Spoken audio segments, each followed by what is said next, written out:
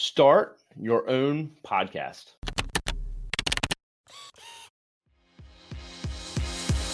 Hey there, I'm Kevin Daisy. And I'm Eric Olson. Join us on our journey to building a $100 million company. What's up, everybody? This is Kevin Daisy here. So have you thought about starting your own podcast just like you're listening to right now? You should consider for multiple reasons.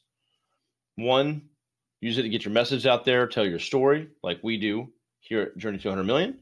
Or you can use it to prospect. Use it to invite your prospect as an interview style podcast. You get to invite the prospect, they accept, and then you get a chance to get in front of them. They can learn what you do, what services and products you offer, and have a chance to, sell them those products and services if they're a fit. If not, they can refer you to another podcast guest that's another ideal prospect.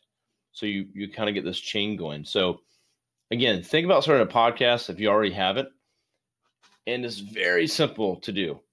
This mic I have right here, if you're watching this on video, is not even $100. It comes with the arm, comes with all the stuff you need. For the video and the audio, I'm using a free website, webcam.io, that allows me to do video and audio at the same time, and it's completely free. I just save the file and upload it. So again, very simple, very easy to get started. Now, if you're going to start a podcast, you got to think about a couple things. One, what's the purpose of the podcast? What's the goal of the podcast? Number two, what kind of podcast? What type? It could be an individual like this. It could be an interview style where you're interviewing another person. Or you can do a conversation style where you have multiple people, maybe in the same room, having a conversation back and forth.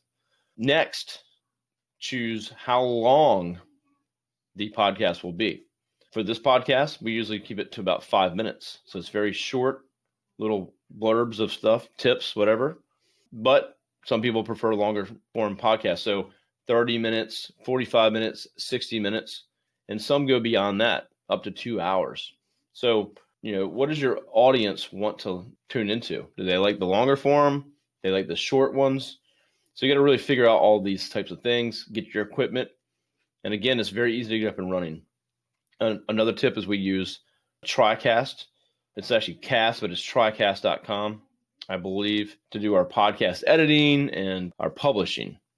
So again, very inexpensive tool. Takes care of publishing to all the platforms out there, and then you're up and running. So think about a podcast for you or your business. And again, it's great for prospecting. It's great for telling your story. And then you can work on ways of monetizing that as well once you start to get an audience.